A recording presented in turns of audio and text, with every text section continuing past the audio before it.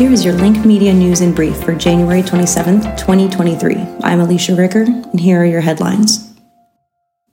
Boone County partners with Gateway Technical College to offer a 12-week work-based construction industry program. The program takes place over the students' junior and senior years.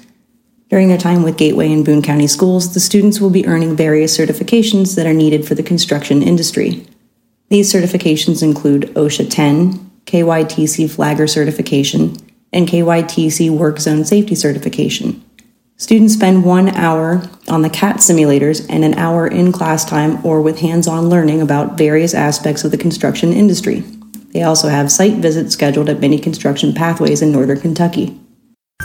Last week's Campbell County Clerk Audit Report for 2021 named 3 categories in which the county did not meet state standards, but the state said that the county is not alone in having these types of audit findings.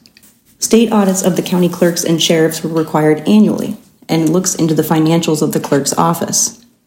The 3 categories for which the state said the county did not meet requirements according to the audit were not properly handling delinquent tax sale deposits, inadequate internal controls over receipts, and inadequate internal controls over payroll. The Department of Revenue requires county clerks to collect an upfront deposit of funds for third parties purchasing delinquent tax certificates, and then puts these funds into the bank. The executive director of the Office of Local Government Audits, Jim Roy, said that Campbell County Clerk Jim Lurson does not do this. Lurson cites a variety of reasons as to why requirements weren't being met, including software issues and barriers surrounding the requirements for purchasing delinquent taxes as reasons for the discrepancies. Improvements are planned for the city of Dayton, including improving sidewalks and code enforcement this year as new developments are underway in the city.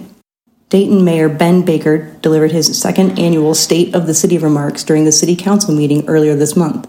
Baker said that the city is seeing growth with new people moving in and making Dayton their home. The city is planning projects to feed the swelling population, one of which will be new housing. Several new developments went under construction in the Manhattan Harbor area of the city last year. Arlington Properties began working on the 265-unit apartment complex located at the eastern end of Manhattan Boulevard, adjacent to the Manhattan Harbor Marina. Construction on that project is expected to be completed this year. Aviator Accelerators brings on Jasmine Hughes as their new marketing strategist and program manager.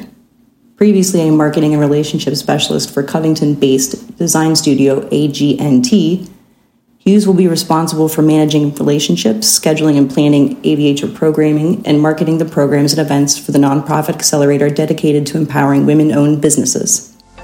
Those were your top stories of the day, Northern Kentucky. Learn more about these stories and everything else going on in your community at linknky.com. Thanks for listening.